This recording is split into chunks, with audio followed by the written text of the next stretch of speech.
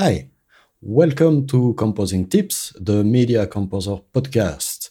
I'm Nico, and in this episode, we are going to look at an older sample library that still gets talked about quite a bit, Spitfire Audio Albion 1.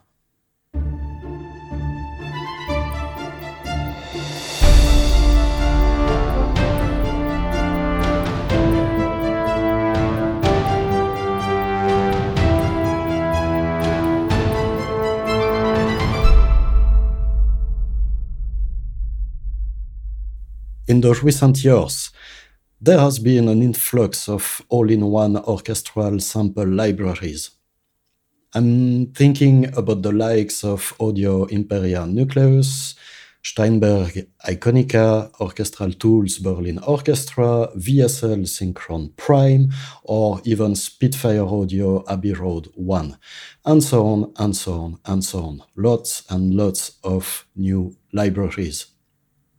In there is still the venerable Albion 1. Even though it has undergone massive changes and several updates, including new recordings, it has been around for over 10 years. So you will agree with me that it is hardly the new belle of the ball, right? And we all know that in this industry, a lot of people are attracted to the new shiny that promises them that they are going to write better music if only they buy a new library. But really, is Albion 1 still worth to get today? That's what I'm trying to answer in this episode. And spoiler alert, I still use Albion 1. Quite a lot. First, what do we get with Albion 1? Honestly, there is so much content that I could do a separate episode on each section. First, we get everyone's favorite, the strings.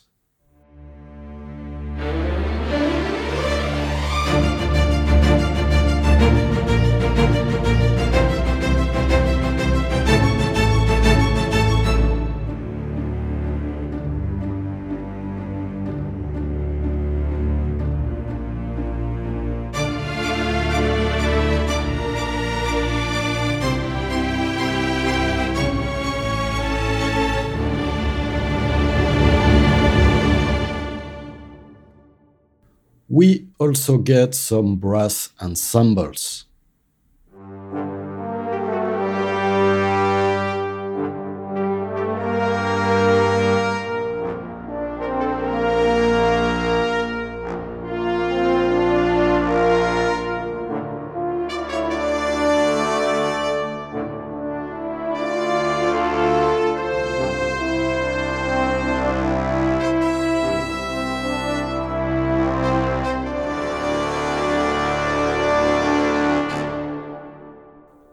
And let's not forget the woodwinds.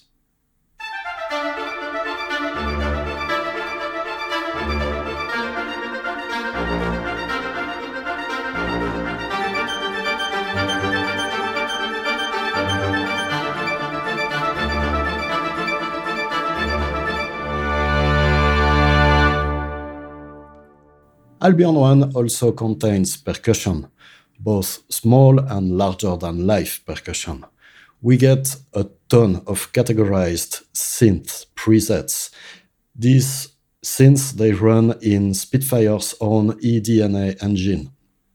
Basically, it is a player that works inside Contact, and it is used by other Spitfire libraries such as eDNA Earth. On top of that, we also get a bunch of rhythmic loops, and last but not least, in the legacy folder, we get access to older samples. Those samples that Spitfire decided to keep, such as, for example, there are the cymbals, hits and rolls, or there are also older woodwind short articulations, and so on. Frankly, going through the whole content of Albion 1 is a journey that can take days. As for the features themselves, we get 4 microphone signals, the close, 3 ambient, and outriggers microphones. For certain patches, Albion 1 has a feature that they call the ostinatum. Simply, it is a sequencer that you can use for programming your own ostinato lines.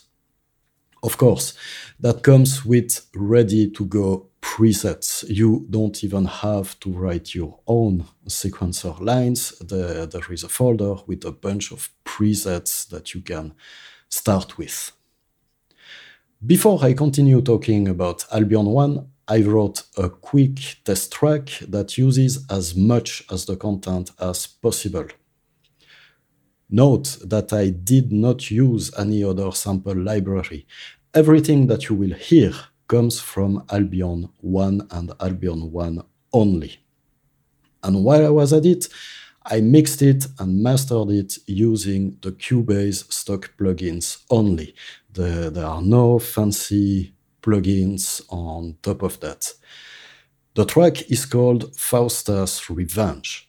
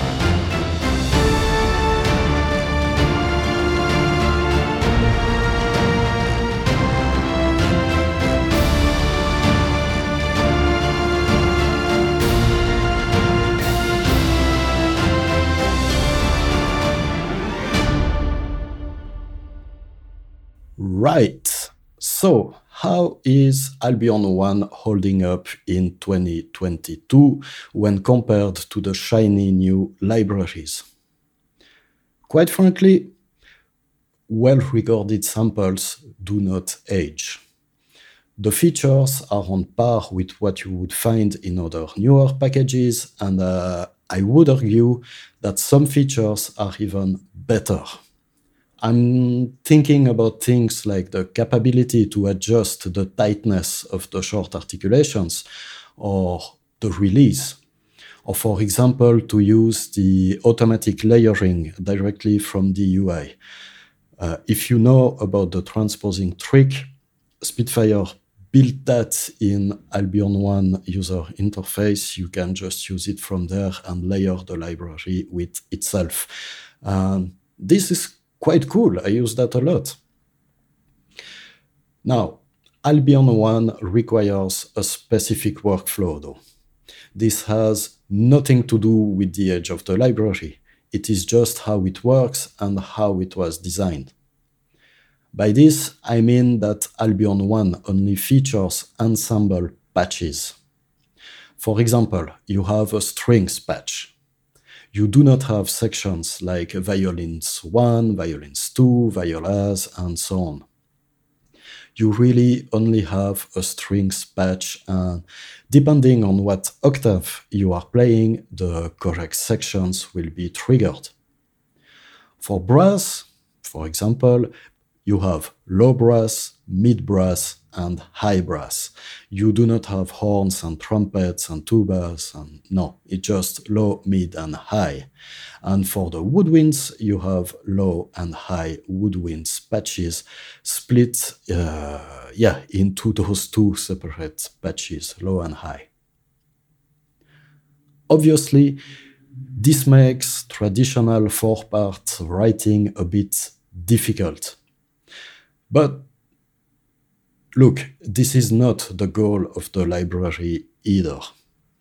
Albion 1 shines when it comes to producing a professional result quickly. If writing long legato lines is your main focus, Albion 1 may not be adapted either. For example, for the strings, you only have legato patches, but in octaves, meaning, for example, if you take the high strings and you want violins, legato line, the violins 1 and 2 will play that line, but in octaves, and there is nothing you can do about it if you want the second violins to play something different. The legato transitions themselves, well, they are not that great, as you could probably pick up from the previous examples. Yet, I still use Albion 1 quite a lot, mostly for the ensemble short articulations in the strings and in the woodwinds. And also, I really, really like the low brass. When, for example, I need a large brass pedal note, and I do not want to layer different individual sections, Albion 1 does the job really, really well. Last but not least, Albion 1 was recorded at Air Studios, like countless other Spitfire libraries. That means it matches very well with the other Albions, for a start, or with the Spitfire Symphony Orchestra, or with the Spitfire Appassionata strings. I use these in conjunctions in many of my projects, and I have to say I'm very happy with that, because I'm a huge fan of the sound of Air Studios Lyndhurst. With that said, I would definitely recommend Albion 1 as your first orchestral library, or as a supplement to your existing toolkit if you already have a bunch of libraries. In normal times, it retails for $449, but as you know, Spitfire often runs sales, holiday sales, Black Friday, spring sales, summer sales, etc. And I've seen it at 20% off, 30% off, even 40% off at times. So if you are considering buying Albion 1, maybe wait for a sale. And voila, that's it for this episode. Thank you for listening. I hope that you enjoyed it and that it prompts you to discover or maybe rediscover this library. And now, go write some great music. Hey, did you enjoy this episode? Do you want more content? So head over to composingtips.com and join the community there. You will find more episodes, videos, project files, as well as a forum where you will be able to connect with like-minded people. It's all free, so register today on composingtips.com.